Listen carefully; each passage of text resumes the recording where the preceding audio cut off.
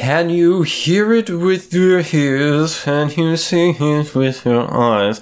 Can you feel it wiggling between your fingers? Furfing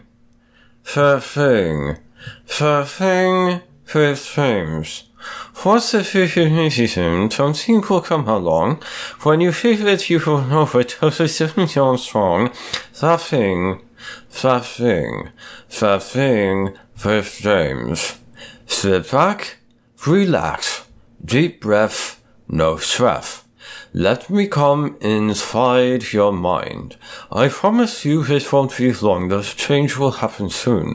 You will feel something so special growing deep within you. That thing with James. That thing. Oh, I should do it in an accent. Can you hear it with your ears? Can you see it with your eyes? Can you feel it wiggling between your quivering thighs? That thing with James. Once every millennium, something will come along, and when you feel it, you know it, 'cause it's coming on strong. That thing with James. Sit back, relax, deep breaths, no straws. Let me come inside your mind. I promise you it won't be long. The change will happen soon. You will feel something so special growing deep within you. That thing with James. That thing with James. That's me. Welcome back to That Thing with James J. Archer II. I'm your host, James J. Archer II. That was a little all over the place. I was going for Northern English accent, kind of like, what's his name, who wrote V for Vendetta and The Watchmen, Alan Moore. I think is that you ought to really enjoy watching and listening to this show. You ever notice, like, some English accents, like thing and with a thing? Is that like, I think of Sean Connery, where the U.S.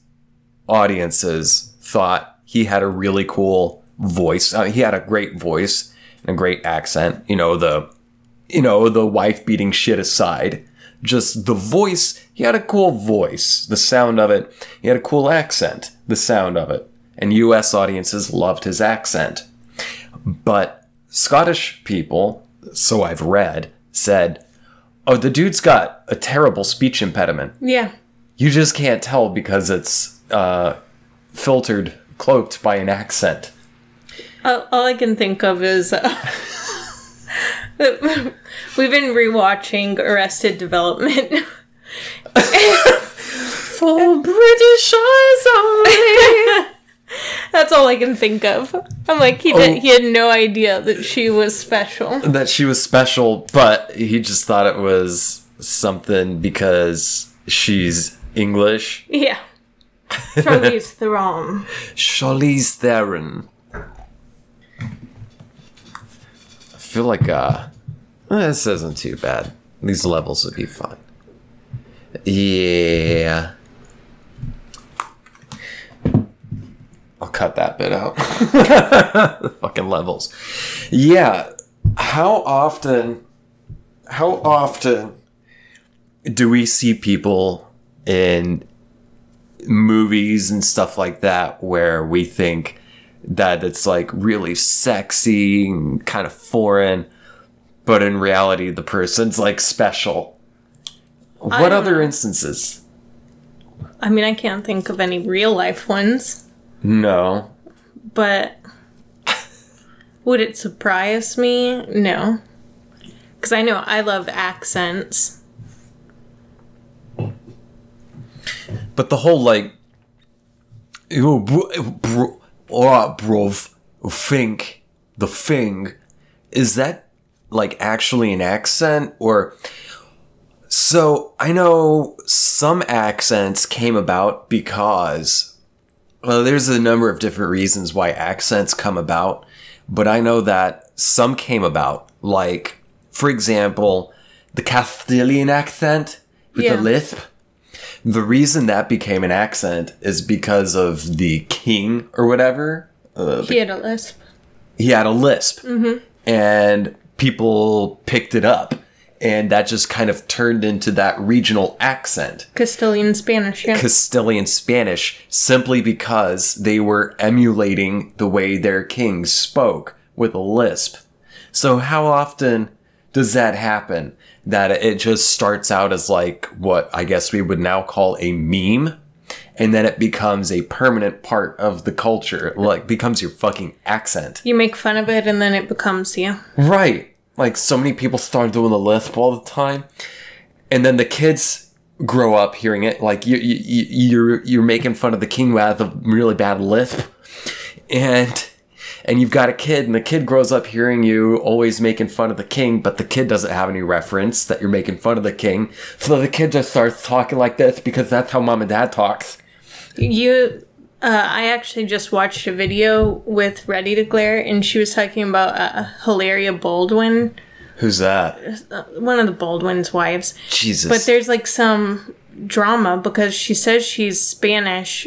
Oh, this! Yeah. Proceed. She says that she's Spanish, and like she hams it up in some interviews, but in other ones she doesn't. And like it turns out she went to school in Boston or something, and her family does live in Spain, but they're not Spanish. They're white, yeah. And she just had like a wedding thing, like were they like renewing their vows or something? Yeah. In Spain, and it was like she really Spained it the fuck up, right? Yeah, it was weird. It's like, for example, it would be like figuring out or claiming that maybe you have some African descent and then doing a wedding in blackface. Yeah. I mean, it's weird, but also your accent doesn't necessarily depend on parents. It can also depend on the school that you go to.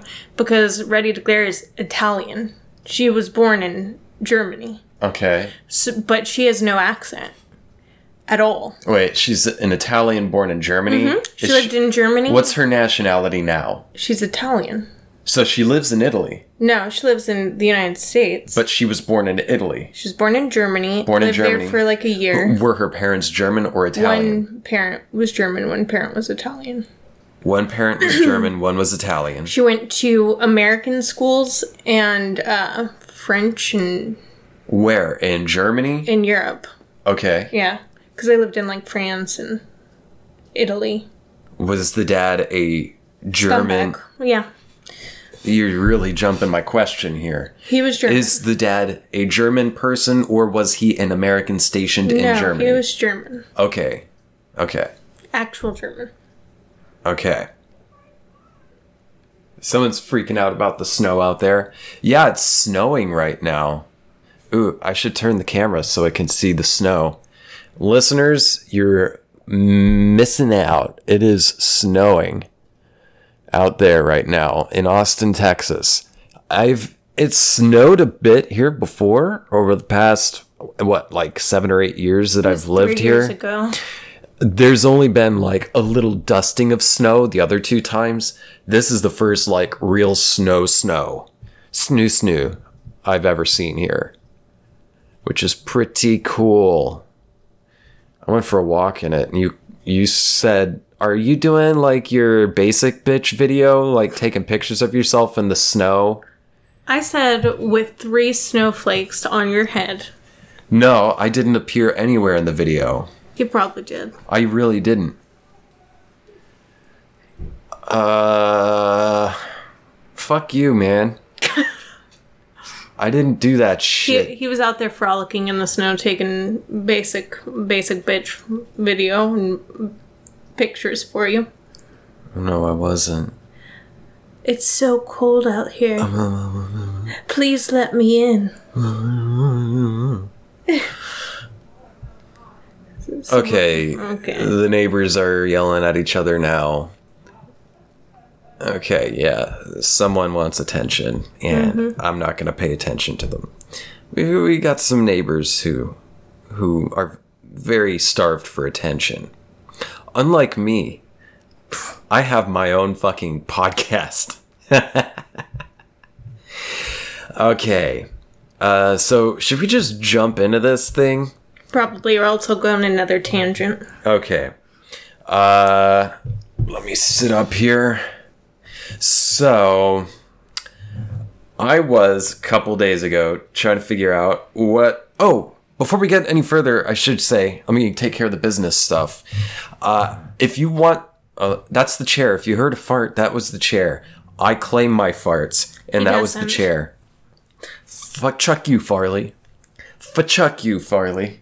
Fuck you. He'll be in the bedroom, fart, and say that it's the chair in the other room. Don't believe his lies. It's the chair. See, that was the chair. The microphone probably... See, that's the chair. That's a hand fart. That's closer to my real farts, because I have farts with body. I have tenor farts. Sometimes I hit the bass. A little now and then I'll get a little piccolo coming in.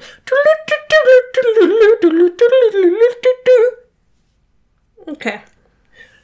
I think that was the beef was for dinner. What's the beef? What's the beef song? The beef song. Wait, that's how low do your tits flap? That's that song. Do your tits hang low? Do they wiggle to and fro? That is not how the song goes. Can you toss them over your shoulder and drag them through the snow? Do you got the saggy nipples that your baby stuck upon? Do your old lady boobs hang low? I was... You threw me off. You see the disrespect? I was a couple days ago trying to... Oh, yes, I remember. Now we're back. I was going to do some business stuff. If you want to help support the show, and so that I can continue to do the show, if you're able to help support the show, please consider... Or do become a donor, a patron at patreon.com/thatthingwithjames. There's a number of different options. If you've only got even just a little tiny bit of scratch, and you want to help support the show, go to patreon.com/thatthingwithjames. If you have any stories or topics you would like me to cover here on the show, or are in need of any kind of advice, if the more highly technical it is, the better it is, because I likely do not know the technical stuff. If you're talking about, say, C++, I don't even know if people are still using that language as predominantly as it used to be. If you have questions about Python, the computer language, if you have questions about the Python that is constricting around your neck currently, and you want to know if that might be a potential hazard to your health, if you need relationship advice or advice on which direction to wipe your bottom, you can send me an email at thatthingwithjames@gmail.com. Or you could slide into my DMs, or just check out my awesome posting game on Twitter and Instagram. My handle is @JamesJAsher, and I'm also on Reddit. I created my own subreddit, r/thatthingwithjames. Now, business is done. A couple days ago, I was racking my brain trying to figure out, what am I going to talk about in this episode? What are we going to talk about? Because I asked you yesterday if you'd join the show, and thank you for joining. Listeners, the guest is Emily. Hi.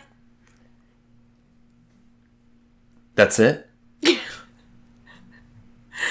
That's it? Yeah.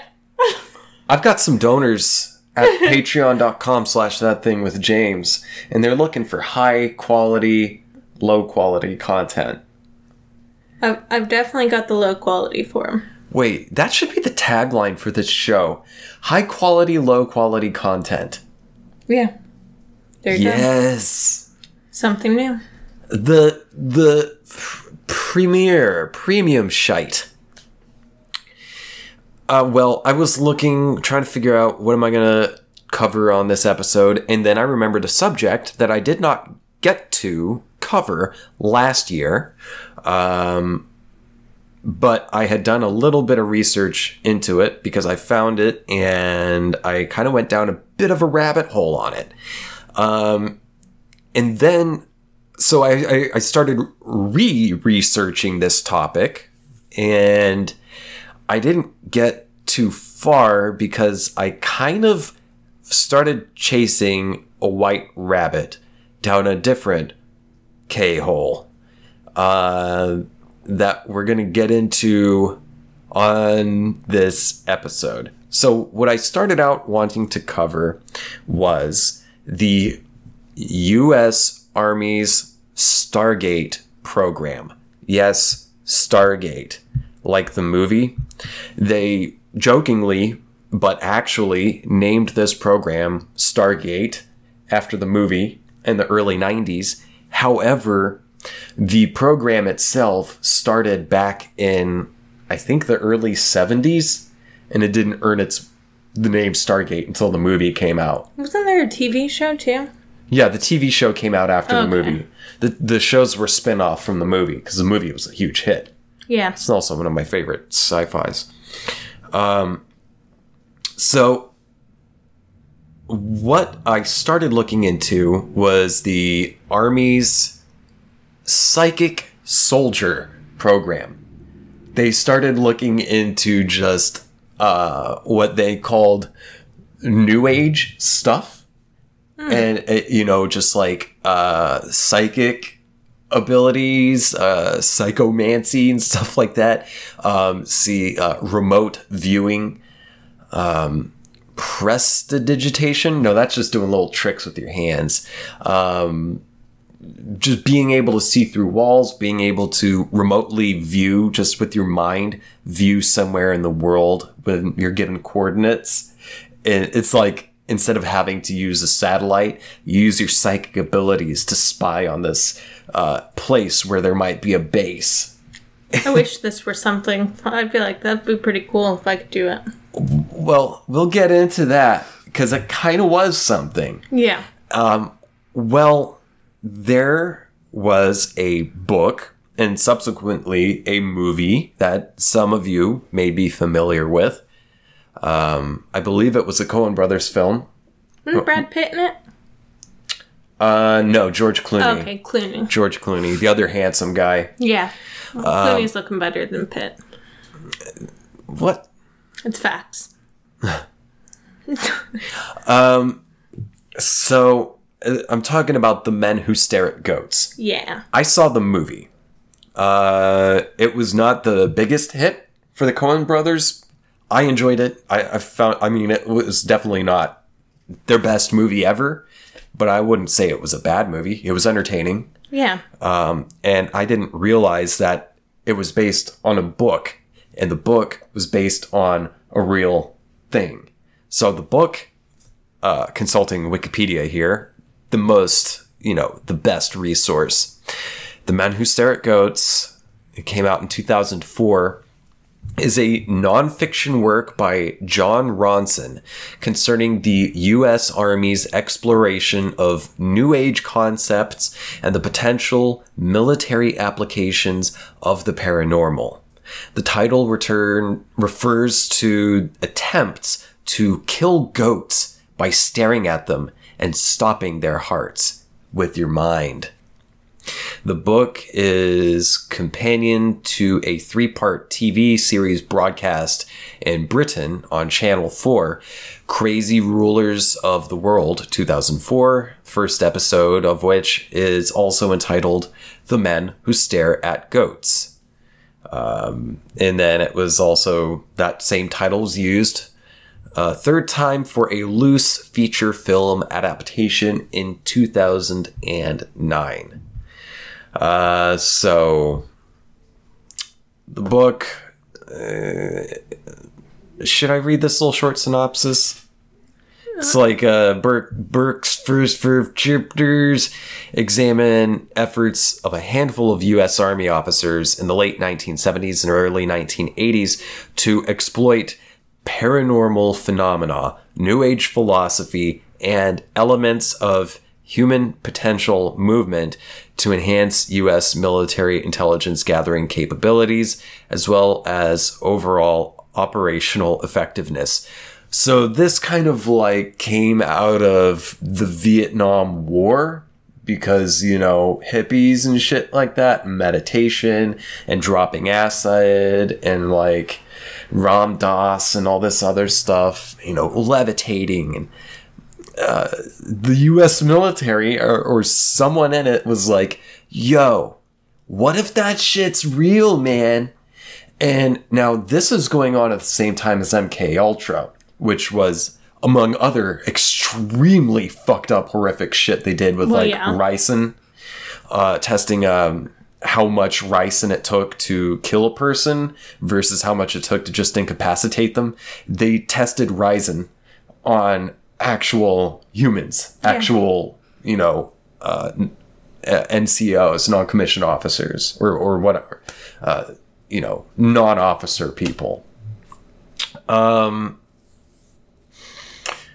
Well, yeah, MK Ultra, that's another thing I want to cover on this show.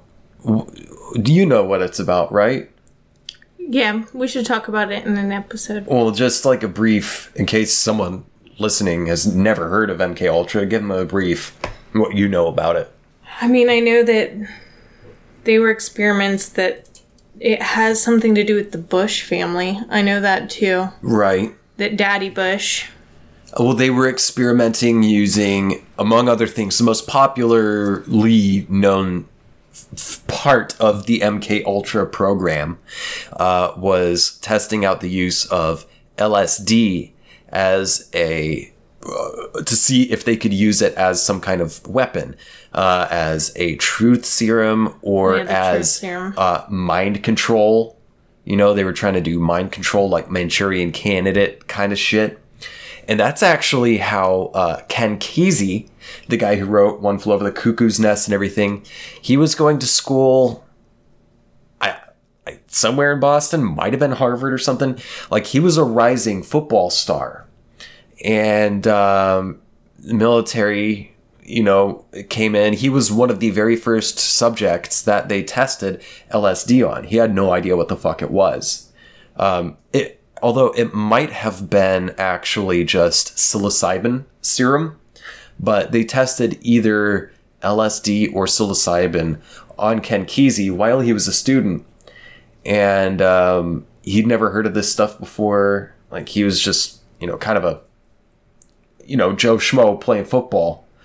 And the acid or psilocybin blew his fucking mind. And then he became Ken Kesey, the guy who made the bus, you know, what is it? The Further bus? Yeah, I think it's called Further. The psychedelic bus? Yeah, the party bus is what I call it. Yeah. He was part of like the Ken Kesey and the Merry Pranksters versus fucking what's his bucket? I always forget his name. Back East, the white hair, who was always smiling, and he was yeah. He's like, think for yourself, question authority. I always forget that dude's name. If he wouldn't have asked me, my brain wouldn't have gone blank. Right? And he created the SMILE program. I'm gonna look this dude up. Every time. Think for yourself, question authority. Tool pops up because they used it in that live album. Before No Quarter. Timothy Leary. Timothy Leary came up with this thing called SMILE. Tim Leary SMILE. Here it is. You ever heard of this? SMILE? No. It was this thing he came up with. It's like SMI squared LE, the futurist thought of Timothy Leary, which here. So SMILE is just an acronym that he created for this sort of like philosophical, psychological program that he wanted to develop to basically help evolve humanity into into our potential, instead of just being greedy, territorial, exploitative, warring scumbags, to become what we could become. So the SMI2 means space migration, increased intelligence, life extension. SMILE. SMIILE. Pretty cool. Like, yeah. That's shit he wanted. And he was actually good friends with the guy who wrote that Illuminatus trilogy book. I've told you about that before, right? Yeah. Robert Anton Wilson. Man, I know quite a bit about acid culture. Yes, you do. Well, anyway, so all that kind of stuff is popping off. Acid, quote-unquote, new age, psychedelic, psychic stuff, interests in yoga and the capabilities of the mind.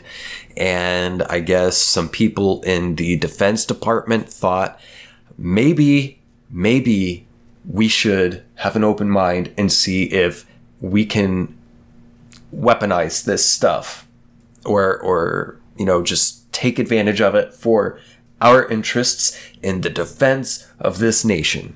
So I started looking into that stuff.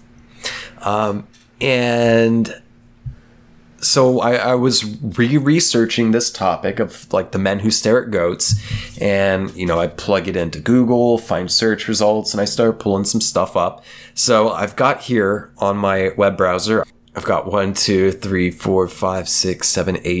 tabs open in chronological order that I found them in, because I want to try to recreate the process that I went through, because that's kind of what I want for this episode. So I started with the Men Who Stare at Goats wiki, all right? And then that took me to the Stargate project, because I'd previously figured out, okay, this thing was earned the moniker the Stargate project, all right?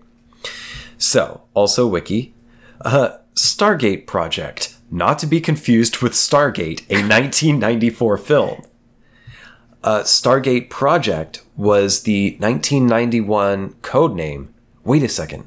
So the film came out in 94, but this code name was in 91? Is that accurate, is what I want to know. So which came first, the chicken or the egg? Probably both. When in doubt, something is weird and probably existed before. I mean, the CIA has written a lot of movies. Mm-hmm. So they've also done a ton of projects and things that we have no idea about, so it wouldn't surprise me. Oh God. I imagine anything you can think of, they've done it.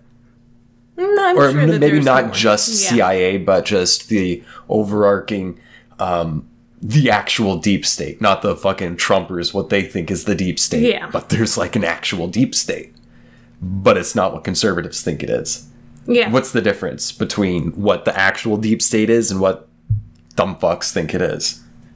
Well, I can't really speak for them because I don't know. They think it's Hillary Clinton and the Jews and New World Order. New World Order, which is all verbatim Nazi shit. Yeah.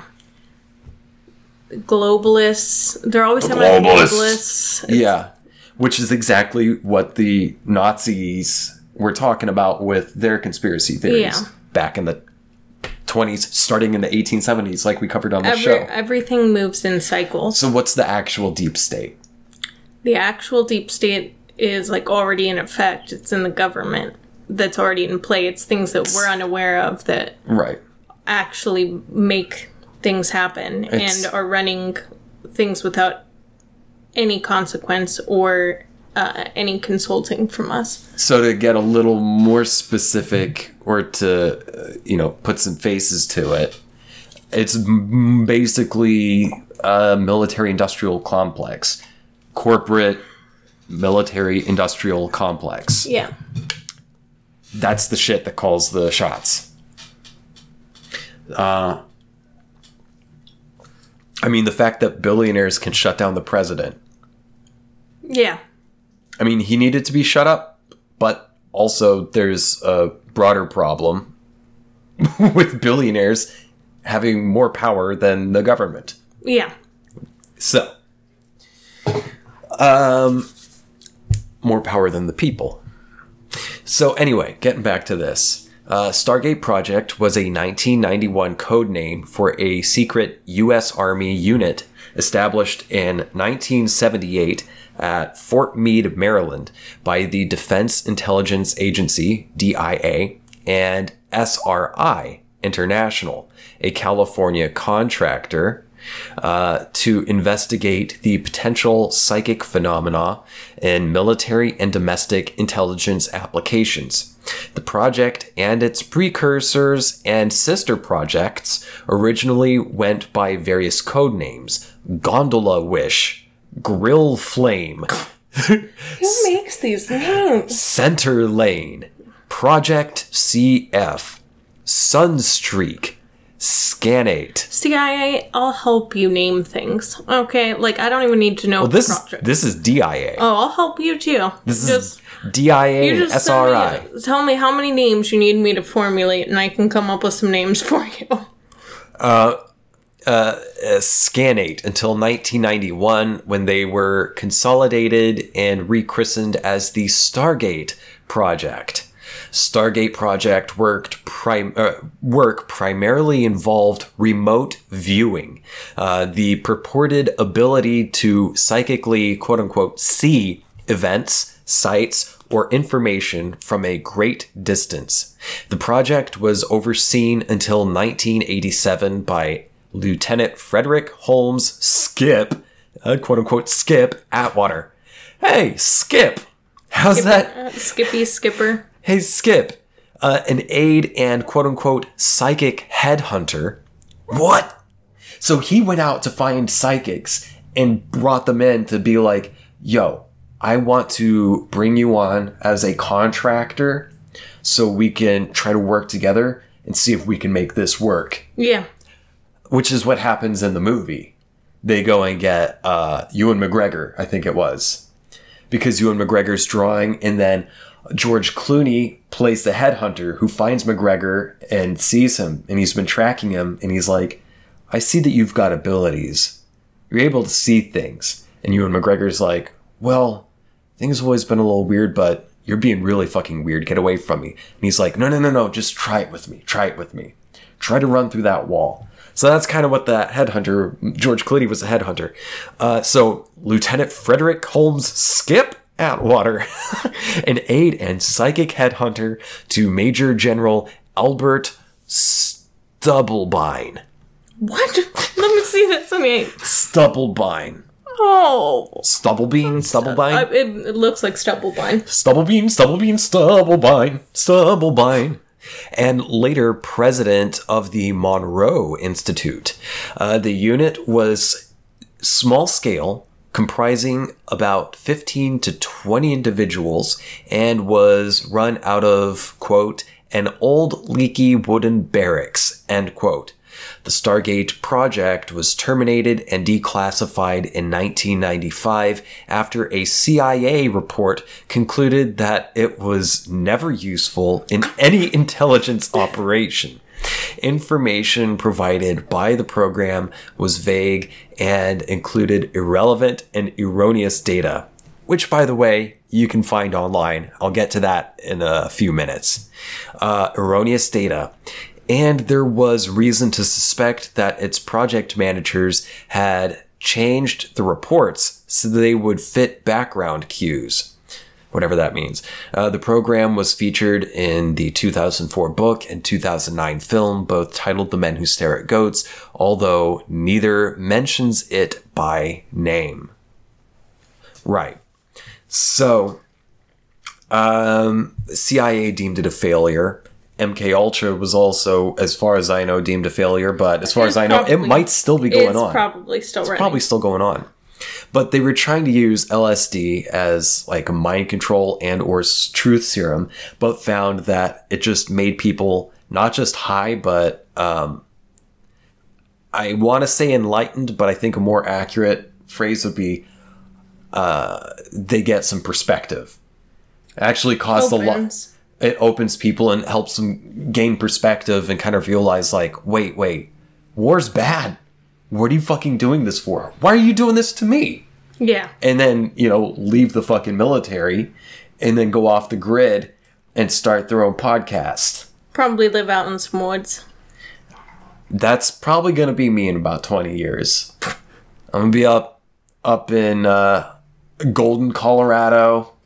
You're releasing where you're going to be off the grid? No, it's a false flag. Okay. False flag. I'm going to be in Golden, Colorado, off the grid, but, just like self-sustaining. I'll have my own like fucking pirate radio podcast because we will be the fascist United States for sure in 20 years. I thought you were going to say on a pirate ship.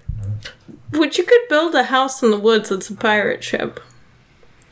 Have like some... If you're talking about pirate ships, you need to stop. I already said where I'm quote-unquote going to be. Mm-hmm. I'm going to have pirate radio, but it's not... I'm not going to have a pirate ship.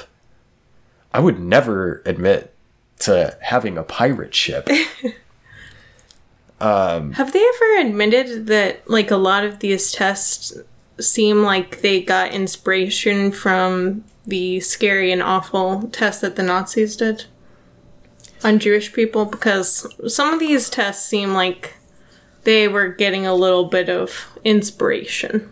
Have you thought that maybe the Nazis were inspired by tests that were already happening in the United States? Probably. That they based their entire eugenics program on that of the United States and their entire policy upon Jim Crow policy, but even didn't go as far as Jim Crow did because they thought it was a little too extreme? Yeah. The fucking Nazis? Yeah, it doesn't bode well.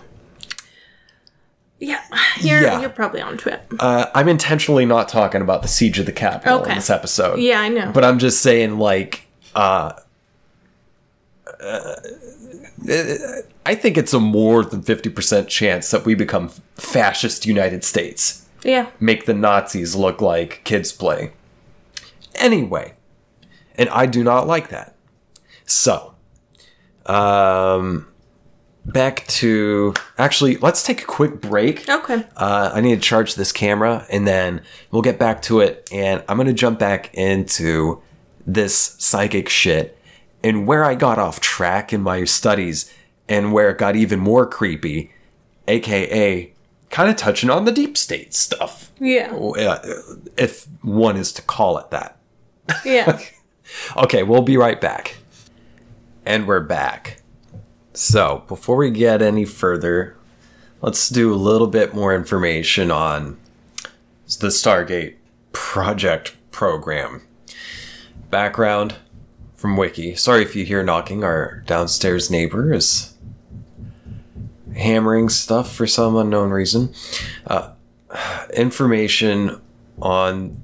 Jesus Christ, man, come on. It sounds like he's just walking around and hammering randomly. Yeah. Information on the United States. Information in the United States on psychic research in some foreign countries was poorly detailed, based mostly on rumor or innuendo from secondhand or tertiary reporting attributed to both reliable and unreliable disinformation sources from the Soviet Union. So it was paranoia, as all things defense are, complete fucking paranoia. The CIA and DIA decided they should investigate and know as much about it as possible. What the fuck? Who wrote that sentence? The CIA and DIA decided they should investigate and know as much about it as possible. Period. That's a shitty sentence. Various programs were approved yearly and refunded accordingly. Reviews were made semi-annually at the Senate and House Select Committee level. Work results were reviewed, and remote viewing was attempted, with the results being kept secret from the quote-unquote viewer.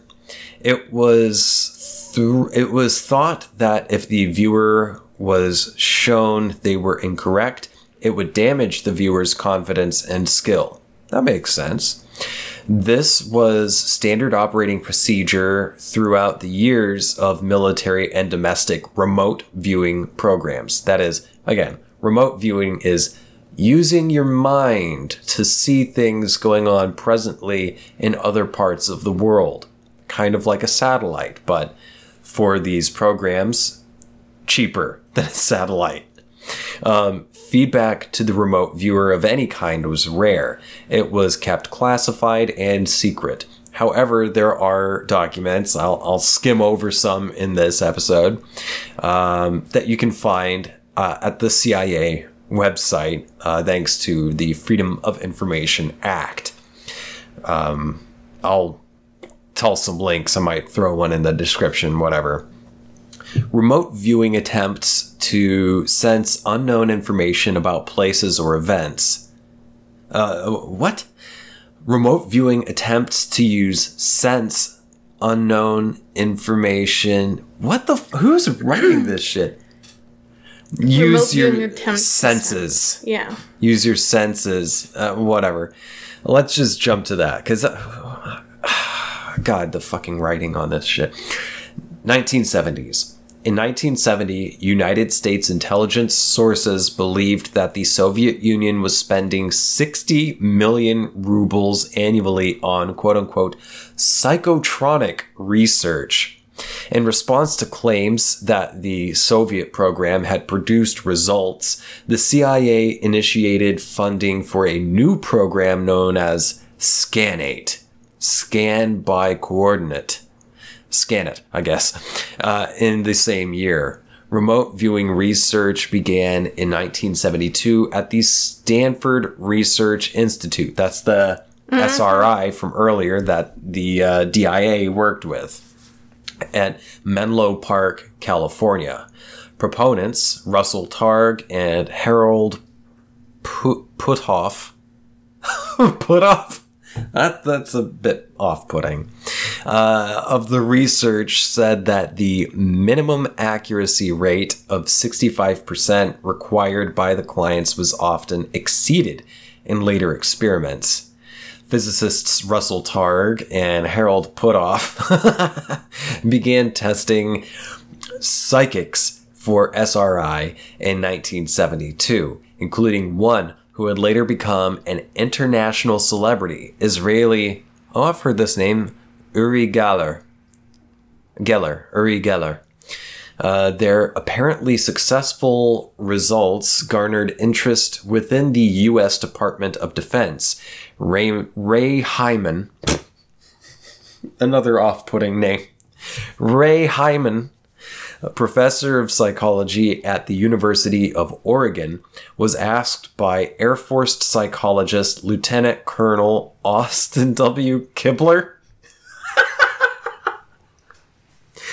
then director of behavioral research for ARPA, to go to SRI and investigate. He was to specifically evaluate Geller. Hyman's report to the government was that Geller was a quote-unquote complete fraud, and as a consequence, Targ and Puthoff lost their government contract to do further work with him. The result was a publicity tour for Geller, Targ, and Puthoff to seek private funding for further research work on Geller.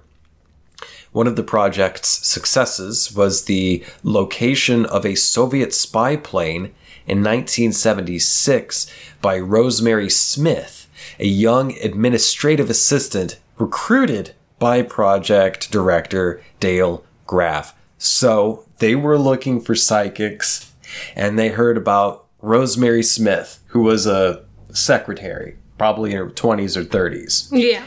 And they said, hey, do you want to come work for some secret military shit? We know that you're a psychic, and we want to cultivate your psychic abilities. Are you willing to do this? And she's like, I'm done warming coffee for Mr. Amos, the anus. Yes, I will come cultivate my remote viewing skills for the government, and we will find what's going on with the Ruskies, with the Pinkos, with the commies. In 1977, the Army Assistant Chief of Staff for Intelligence, AXI, Systems Exploitation Detachment, SED, started the Gondola Wish program to evaluate potential adversary applications of remote viewing. Army intelligence then formalized this in mid-1978 as an operational program, Grill Flame, based in buildings 2560 and 2561 at Fort Meade in Maryland. INSCOM Detachment G. Interesting. Okay, so I was reading this shit, but I didn't get that far in reading the wiki. What I got hung up on was SRI. I was like, what the fuck is SRI? A California contractor? Going back to the beginning, Stargate was the 1991 code name for a secret U.S. Army unit established in 1978 at Fort Meade, Maryland by the Defense Intelligence Agency, DIA, and SRI International, a California contractor. I was like, who the fuck is SRI? So I searched for it. Let's see here. SRI International is an American nonprofit research institute and organization headquartered in Menlo Park, California. The trustees of Stanford University established the SRI in 1946 as a center of innovation to support economic development in the region. So, what does that mean to you? A center of innovation to support economic development? What other creative ways can we screw people over? Maybe. Make some money? The organization was founded as the Stanford Research Institute, SRI. SRI formally separated from the Stanford University in 1970 and became known as SRI International in 1977. SRI performs client-sponsored research and development for government agencies, commercial businesses, and private foundations. It also licenses its technologies, forms strategic partnerships, sells products, and creates spin-off companies. So, it's just sort of like sounds like a think tank for capitalists to find new ways to be capitalists and figure out creative ways to be capitalists. So it's government and private contractors coming together, coming up with spin-off companies. Yeah. Which could then possibly later be used as a front for a larger company to go in and maybe say, let's turn Cuba into a tourist trap instead of leaving it a sovereign, self-governing place. That kind of thing. I mean, it looks like they do some really cool things. Like what? I'm looking down there where it's like its focus areas. You know, it's got biomedical, environmental technology. Chemistry and SRA's focus include biomedical sciences, chemistry and materials, computing, earth and space systems, economic development, education and learning, energy and environmental technology, security and national defense, and as well as sensing and devices. What does that mean? SRI has received more than 4,000 patents and patent applications worldwide. Okay. So they help fund things. They help fund things. Right. Do they help fund... Let's see here. Okay, early history. SRI's first research project investigated whether the guayule plant could be used as a source of natural rubber. During World War II, rubber was imported to the U.S. and was subject to shortages and strict rationing. From 1942 to 46, the U.S. Department of Agriculture supported a project to create a domestic source of natural rubber. Once the war ended, the U.S. Congress cut funding for the program. In response, the Office of Naval Research created a grant for the project to continue at SRI, and USDA staff on the project worked through SRI until Congress reauthorized funding in 1947. SRI's first economic study for the U.S. Air Force. In 1947, U.S. Air Force wanted to determine the expansion potential of the U.S. aircraft industry. SRI found that it would take too long to escalate production in an emergency.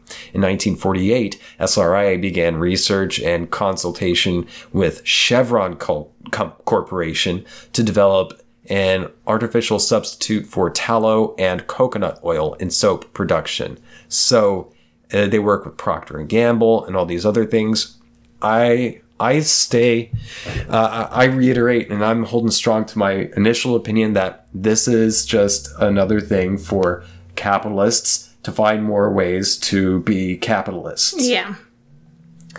They're working on environmental stuff, but I have a feeling that they're not really working on, say, sustainable zero emission kind of stuff. Yeah. Maybe they are now, but it seems like they're in bed with a lot of bigger companies, which is in bed with government and corporations. One thing, like in Catch-22, M&M Industries, that's kind of what all this is. Hopefully our audience has seen or read Catch-22, not the fucking Hulu series. I talked about what shit that show is here on this show several episodes back. But the movie from the 70s, or the book, Catch-22, if you haven't read it, you got to read it. It's fucking great. It's funny. It's very funny. And also terrifying, but funny. So there's that. Well, also, so I went off on that tangent trying to figure out what the SRI is. And then I remembered, oh wait, there are a bunch of documents about the Stargate program that you can find online. These are scanned copies that you, dear listener and or viewer, can find at https:// or whatever / www.cia.gov/reading-room, all one word, /search /site/Stargate. I'll include a fucking link in the description. Well, or you can just go to CIA Reading Room or Google it, whatever, and it'll take you to a database where you can type in the search query for FOIA ERR and just write in Stargate, and you'll come upon quite a few pages, like more than 9 pages, more than 10 pages worth of scanned copies. There's a lot of minutes from meetings, really mundane stuff about funding. They had to go up to these special committees a lot to keep getting funding to keep going on. It seems like where most of their fucking energy had to be spent was in trying to stay open. Well, if you go a few pages in, I think it's on, let's see. Oh, here we go. On the second page of results, you can start to see RV session notes, remote viewing session notes. So let's check this one out, shall we?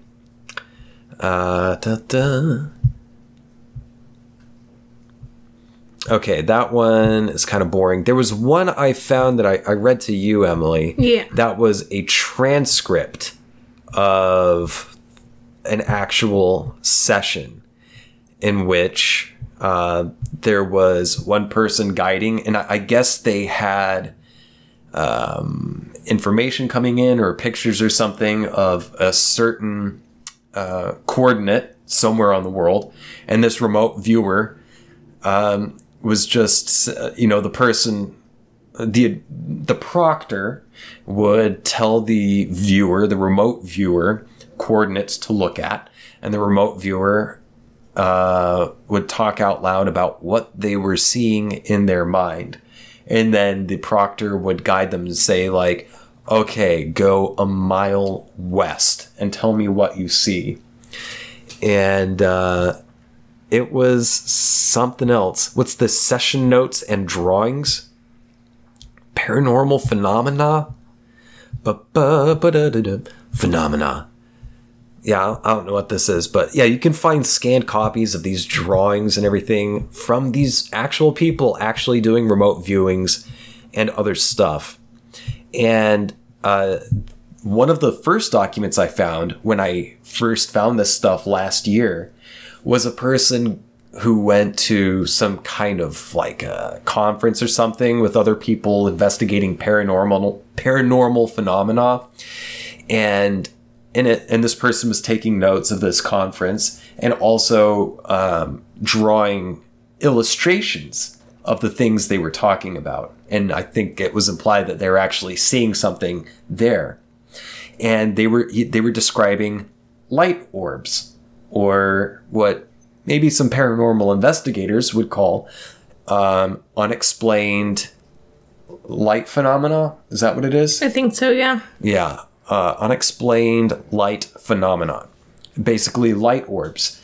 And the drawings that this person made and the words that he used to describe the look and behavior of these light orbs to a T described the very kinds of light orbs I've picked up on this camera several times recording this show. So I thought that was kind of a fucking trip. Yeah. Right? Well, so that's all fun. And I encourage you, if you're interested in this kind of shit, go check it out. Yeah, CIA FOIA. Is that what it is? FOIA? Yeah, Freedom of Information Act. It's fun stuff. Well, moving on with the narrative I'm trying to set here. I looked at that, and then I went back to my Google results, and I just was checking out the other links that showed up like on the first page. And maybe this is all just a nothing burger, but I think this is just a fun little journey. Is this at all interesting to you? Yeah. Okay, cool. So the next link I found was this, fas.org. I clicked on it because it's just an article of like Stargate controlled remote viewing. But this website looks like it was made in the 90s. In the 90s. Like, it is so bare bones and everything. But it says here, updated December 29th, 2005. Okay? Maybe for 2005 that was good, but... Maintained by... created by John Pike and maintained by Stephen Aftergood. It's a fake name. Stephen Aftergood? I've never heard of a last name Aftergood. Oh, it's a mail too? No, I don't want to email him. No, I clicked on his name to see if it was a... No. Oh, Jesus. Oh, God, I hope it doesn't show porn. No, don't save that draft. Why is it creating so many drafts? I don't know. There's 3 drafts. 3, the Holy Trinity. It's Satan. They're watching it's you. It's the extraterrestrials. Okay, so there's this website, fas.org. And it's very bare bones, and I did not know what FAS was, but next to it it says Intelligence Resource Program. And then there's a little thing, task collect, process, use, just this little diagram. That has the C in the middle of the... Yeah, the kerning on this is just awful. And then there's this article here of like Stargate, controlled remote viewing. Stargate was one of a number of quote unquote remote viewing programs conducted under a variety of code names, including Sunstreak, Grill Flame, and Center Lane by the DIA and INSCOM, and Scanet by CIA. So it was CIA working through these other agencies. Makes sense. These efforts were initiated to assess foreign programs in the field, contract for basic research into the phenomenon, and to evaluate controlled remote viewing as an intelligence tool. The program consisted of 2 separate activities. An operational unit employed remote viewers to train and perform remote viewing intelligence gathering. The research was maintained separately from the operational unit. This effort was initiated in response to CIA concerns about reported Soviet investigations of psychic phenomena. Okay, so. There's either a group of drunk Mormons and sober Irishmen, as the joke goes, where, they're saying like, what if I think I heard someone about this. I had a dream about this, and I think in my dream I might have heard that someone said that they heard that they saw someone who saw some documents, who knows somebody who said that the Soviets are using psychics. They know our nuclear codes with psychics. So we need to wage psychic warfare back at them. And we're Americans, so we can do it better. We're number 1. We need a psychic army. I think that was totally a joke in South Park. When the psychics were fighting back against something else? Yeah. Oh, yeah, because Cartman was in it. He's like, oh, I can hear from your mother, your dead mom. Okay. Response to CIA concerns about reported Soviets' investigations of psychic phenomenon. Between 1969 and 1971, the U.S. intelligence sources concluded that the Soviet Union was engaged in psychotronic research. By 1970, it was suggested that the Soviets were spending approximately 6 million rubles per year and over 300 million by 1975. The money and personnel devoted to Soviet psychotronics suggested that they had achieved breakthroughs, even though the matter was considered speculative and controversial and fringy. The initial research program, blah, blah, blah, blah, blah. Gondola Wish. I think this was written first, and then probably someone copy-pasted this to Wikipedia, but then edited it so that the writing was shitty. I don't know. We haven't talked about Scientologists. Wait, point it out. I haven't read all this. Oh. Which, this one seems like it's about to get a little wild. Okay. Let me take a drink here.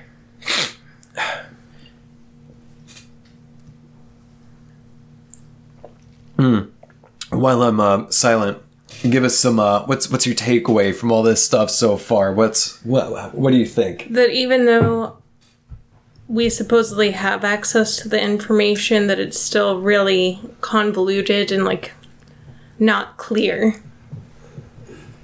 What information? The information about Stargate. Oh, like the FOIA stuff? Yeah. Well, still, even with FOIA, there's a lot of redacted information that they say they redact it to protect sensitive information about individuals or places. Yeah. But then who's to say what's sensitive? Yeah. Okay, so, yada, yada, yada. The initial research program called SCANIT, Scan by Coordinate, was funded by CIA beginning in 1970. Remote viewing research began in 1972 at the Stanford Research Institute at Menlo Park, California. This work was conducted by Russell Targ and Harold Puthoff. Once with the NSA and at the time a Scientologist. Wait. Yeah, I'm like... This work was conducted by Russell Targ and Harold Puthoff, once with the NSA and at the same time a Scientologist. Is that saying that one of these dudes is a Scientologist? I guess. I would not be surprised if Scientology was, like, in with the Intelligence Committee. Maybe. I mean, there's, like... That's a whole fucking can of worms. Scientology. Yeah, you don't want to open that one. The effort initially focused on a few, quote, gifted individuals, such as New York artist Ingo Swann, Ongo Gablogian, and OT level, wait, such as New York artist Ingo Swann, an OT level 7 Scientologist. Many of the SRI, quote unquote, empaths were from the Church of Scientology. Interesting. Individuals who appeared to show potential were trained and taught to use talents for psychic warfare. The minimum accuracy needed by the clients was said to be 65%, and proponents claimed that in later stages of the training effort, this accuracy level was, quote, often consistently exceeded, end quote. And my question is, where does Tom Cruise fit in all this? He has to be in on this fucking timeline somewhere. Later, he's got to be in on something. You know what I'm saying? We don't know what level he is. He sure put... we don't know what level he is, but he sure puts out some propaganda movies. You know what I'm saying? Mm-hmm. Some very imperialistic themes in the movies. Oh, and now our downstairs neighbor is listening to something literally at full blast volume. Someone wants attention. I really hope this mic is not picking it up. Huh? I wonder if we'll get the Celtic chants today. Remember last week? You're mumbling. Remember last week with the Celtic chanting songs? Oh, Celtic chants. I thought you were saying Celtic chants. No. I was like, what? What's a Celtic chants? There was Celtic chanting? Yeah. I don't remember that. I probably blocked it out. Anyway, so I found this website. It was a little weird. What is all this? 19 CIA, whatever. So I found this and I was like, what the fuck is FAS? And so, how do I fucking close this tab? Okay, good. I was like, what the fuck is FAS? So I searched it and I found FAS.org, and it still looks like shit. So if the last page we were looking at about Stargate looked like it was from the 90s, this page looks like it's from 2002. Tops. And it's like very weird. Like, the first thing you see is just like strategic security and just this like shittily made image that looks like something you'd see at a cheap fucking corporate meeting slide with different types of rockets and warheads. All right. And this still doesn't really answer my question. Like, what the fuck is FAS? And so I found this. I consulted Wiki again. Federation of American Scientists is FAS. It's an American nonprofit global policy think tank with the stated intent of using science and scientific analysis to attempt to make the world more secure. FAS was founded in 1945 by scientists who worked on the Manhattan Project to develop the first atomic bombs. The Federation of American Scientists also aims to reduce the amount of nuclear weapons that are in use and prevent nuclear and radiological terrorism. They hope to present high standards for nuclear energy's safety and security, illuminate government secrecy practices, as well as track and eliminate global illicit trade of conventional nuclear, biological, and chemical weapons. With 100 sponsors, the Federation of American Scientists claims that it promotes a safer and more secure world by developing and advancing solutions to important science and technology security policy problems by educating the public and policy makers, and promoting transparency through research and analysis to maximize impact on policy. FAS projects are organized in 3 main programs: nuclear security, government secrecy, and biosecurity.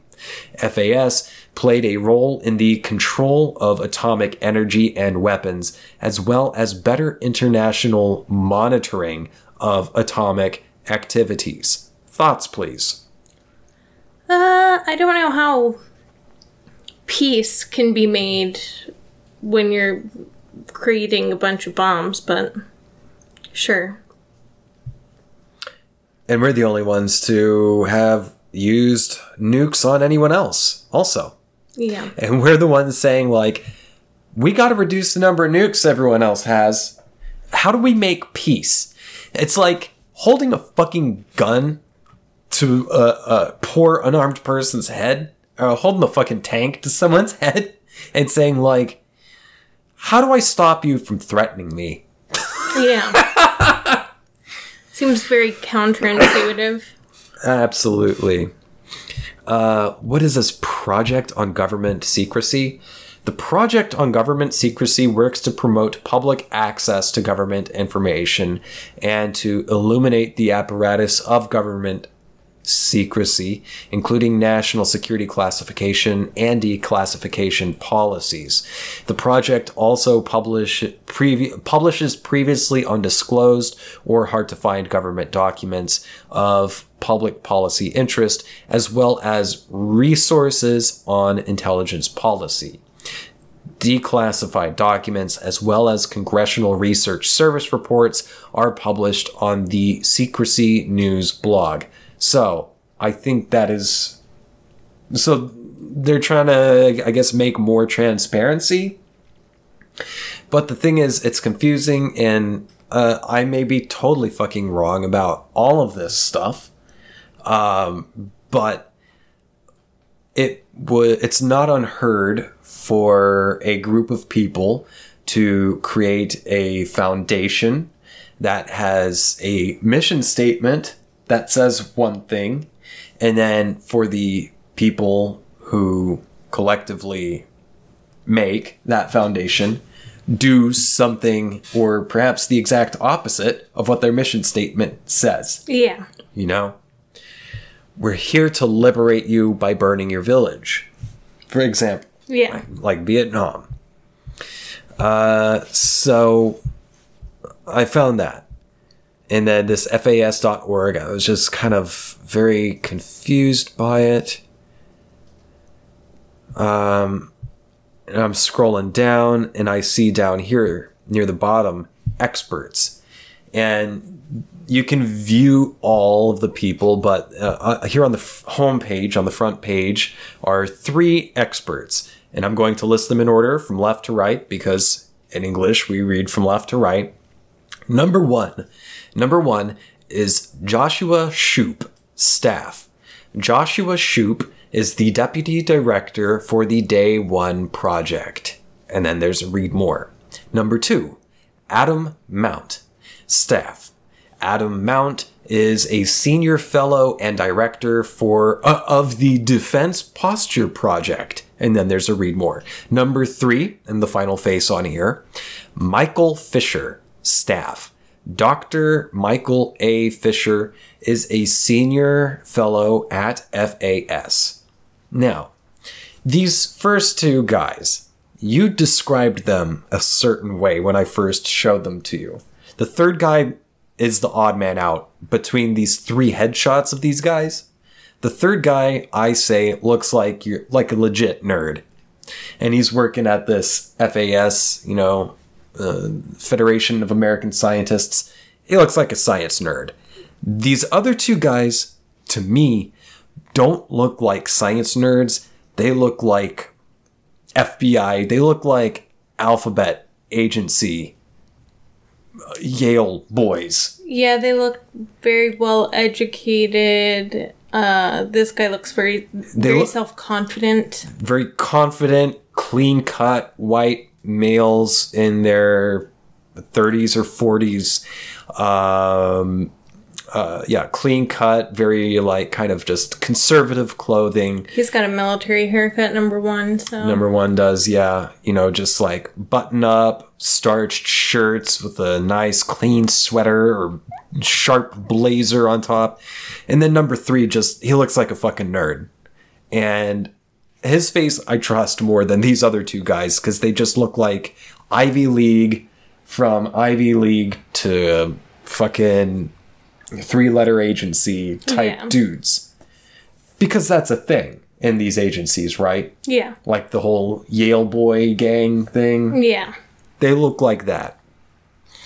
And maybe they're actually good people, but for entertainment purposes, if nothing else, they look like that, like a 3-letter agency. So let's read more on Joshua Shoup, Day One Project.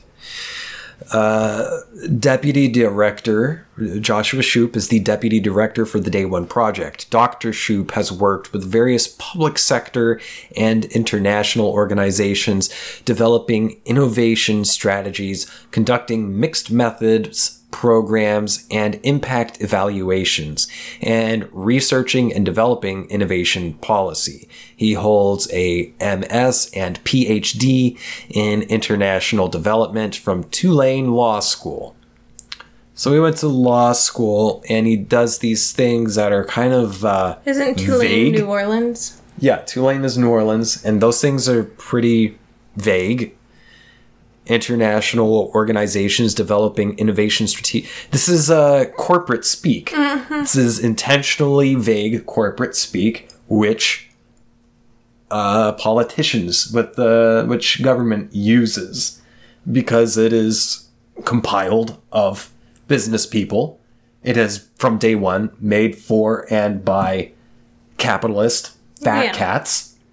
And then over time, it's just become very corporate, HR kind of speak. It's by corporations, for corporations.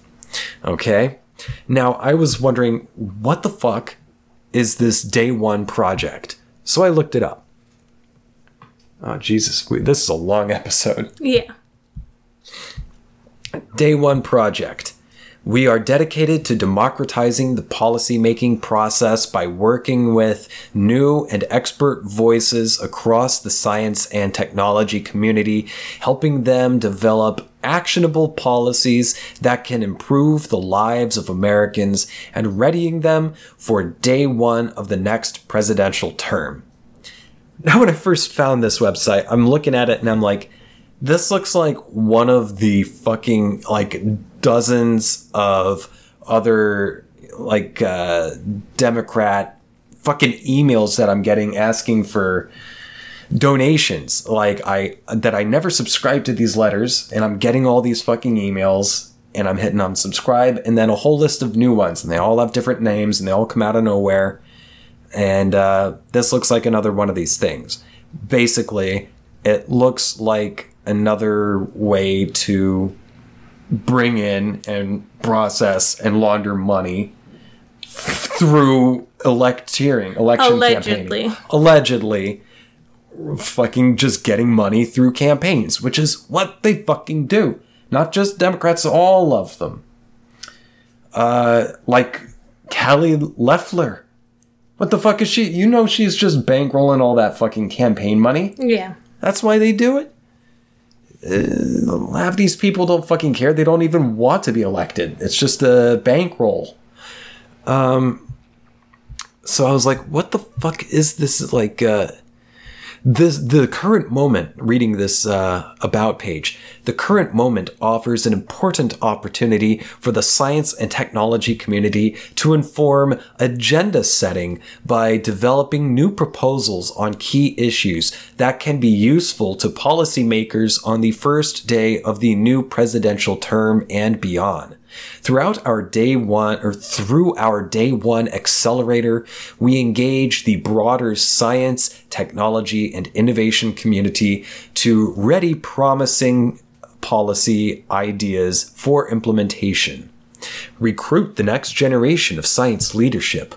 The value of deep scientific expertise in government can be dramatic, but many in federal positions where technical experts can have the greatest impact are often overlooked and not recruited against.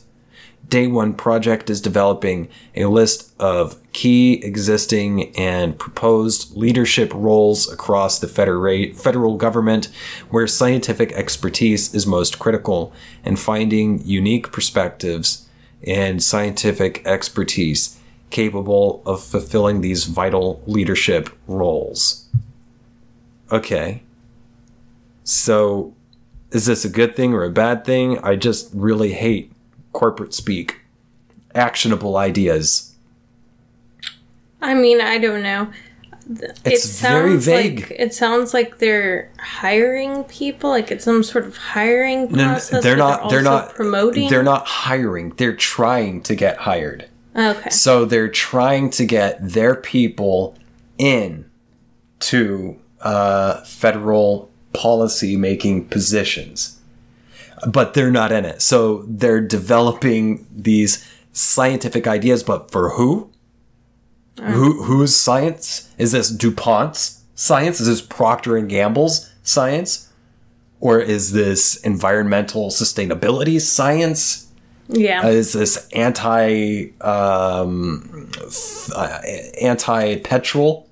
petroleum science? Like, what is this? It's very policy proposals.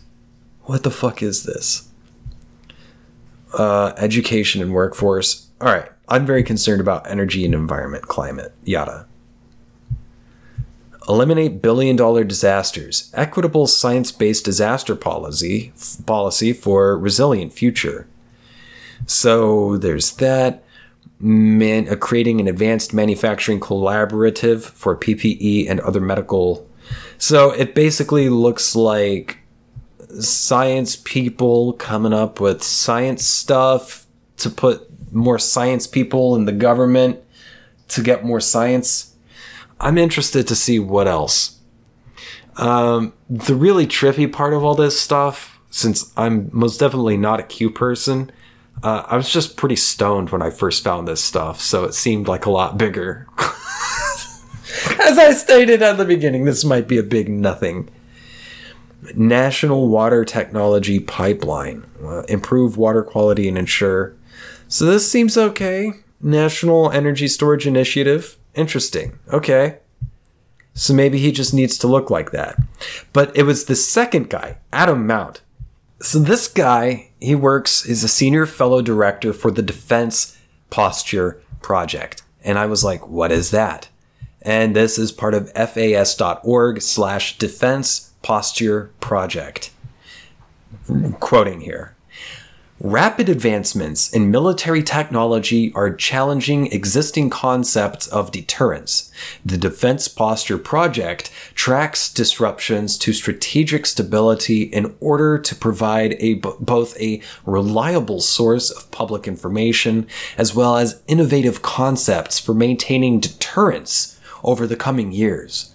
Through assessments of military force structure and posture, structured wargaming analysis, and ongoing education of policy and public audiences, the DPP lays a groundwork for a U.S. defense posture that is capable and credible, sufficiently restrained to maintain strategic stability and fiscally sustainable. The DPP team closely follows changes to nuclear strategy and force structure in the major nuclear weapons states and is a leading source of analysis and commentary on defense and diplomatic events in North Korea. FAS experts have written widely on the need to develop a sustainable strategy to manage a nuclear-armed North Korea and have provided detailed analysis on its advancing missile capabilities.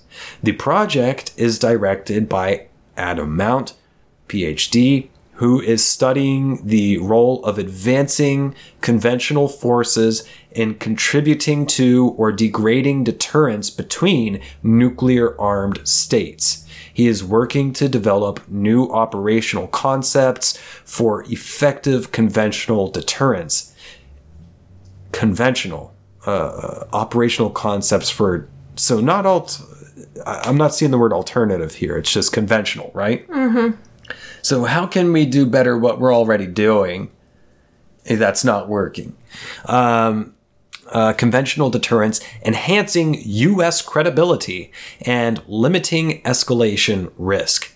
Research associate Mercedes examines conventional force developments in Northeast Asia, especially Chinese military practices. All right, so let's hear your thoughts on that spiel. I find that whole thing to be a little bit scarier. A little disturbing? How? Give me some details. What's disturbing about it? I mean, this one's more about military. So for me, I'm like just a little bit more reluctant when it comes to that sort of thing because this is actually about hurting other people and I don't like that. Excuse me. Yeah, this is actually about having nukes and saying, how can we keep other people from having nukes without just getting rid of nukes altogether? Or causing a bigger issue, which would lead to a war. Right. So the other thing on its face, the Day One project and all that stuff, on its own, it's very vague, which at first I used to be confused, but like I'm old enough now and I've had enough experience dealing with, companies and corporations and stuff like that and their language. And this also goes into academic language. And I'm most certainly not an anti-academic. I go to fucking college. There's a lot of people that say, you don't need to go to college. Go to college. And definitely keep fighting having to fucking pay, but education is a big fucking thing and you should get an education, I think. Whether it's college or a trade school. Whether it's college or a trade school, educate yourself. Get education. So that other thing, the Day One thing, on its face, they're talking about, science, strategies and actionable policies, all this like very Pete Buttigieg kind of language, a lot of noise that says nothing, or AKA corporate HR jargon. Yeah. Okay. On its face, it's like kind of whatever, but clearly I would, if I am to make a deduction here, I would say it has also something to do or is in some way affiliated or related or has some involvement with, say, the Defense Posture Project. Science, nukes, all this other shit. I mean, technically, that is part of science. Well, yeah, of course, yes. Defense science, so it does make sense that it'd be under this umbrella. I just wonder what it all actually is being used on, like for. Right. And the other thing says they're about creating transparency. And you can say you're for one thing and then do something completely opposite, as we see with policymakers. That's politicians throughout history. Lie, lie, lie. Make a promise and don't follow through on it, right? Hopefully, has this thing been recording this whole time? I think so. Yeah, good. So I guess that was my trip. That was the whole trip. I went in to just find this weird psychedelic thing about using psychics for the military, and then ended up in this weird present active thing of creating actionable policies to reduce deterrence and all this stuff. And then war games. You know about the wargaming programs? I think you've talked about them. These things have been going on for decades now. I mean, there was a movie with fucking what's-his-bucket from... I can't think of his name. It was called War Games. What's the movie? It's they're in Chicago. It's like the cool dude, they're in high school, and he like takes a day off, and he and his friends go run around Chicago. Ferris Bueller's Day Off. Yes, that actor, he was still young in this 80s movie called War Games. Matthew Broderick? Matt Broderick. Yeah, Matthew Broderick. So the military's been doing these war games to just sort of like play out if we got into a war or a conflict of some type with another country, what could potentially be the causes of that and how would it play out? It's to assess risk. And one of the things they've assessed is like going to war with Iran and how the US would get utterly fucking smashed in every which way. And they ran the games so many different times in so many different ways and lost so bad every single time the US lost that they just kind of like rage quit the game, and they're like, we can't go to war with Iran because we'd lose. Well, yeah. And then there was another one they were doing with, you might have heard about it because it was pretty big, maybe last year or the year before, the Z-Bellion. The Gen Z Rebellion. Yeah. The war game where Generation Z basically gets fed up, forms a bunch, creates a people's power, That'd socialist. Cool. That'd be pretty cool. And rise up, and I think the Z's win in that one too, actually. Those could be used for another episode. Yeah. But yeah, that's it. That's all I got in this episode. Got anything else to say? I do not. Got anything to plug? No. That butt. Excuse you? Thanks for tuning in for another episode of That Thing with James J. Asher II. I'm your host, James J. Asher II, and please understand that this is a comedy entertainment show, and anything said on here, what's the phrase or word I'm looking for? These views may not reflect my real beliefs or the beliefs of anyone involved, and anything said on here may have just been said for entertainment use. Thanks for tuning in. Please subscribe. I love you, and I will see you next time. Bye. Bye.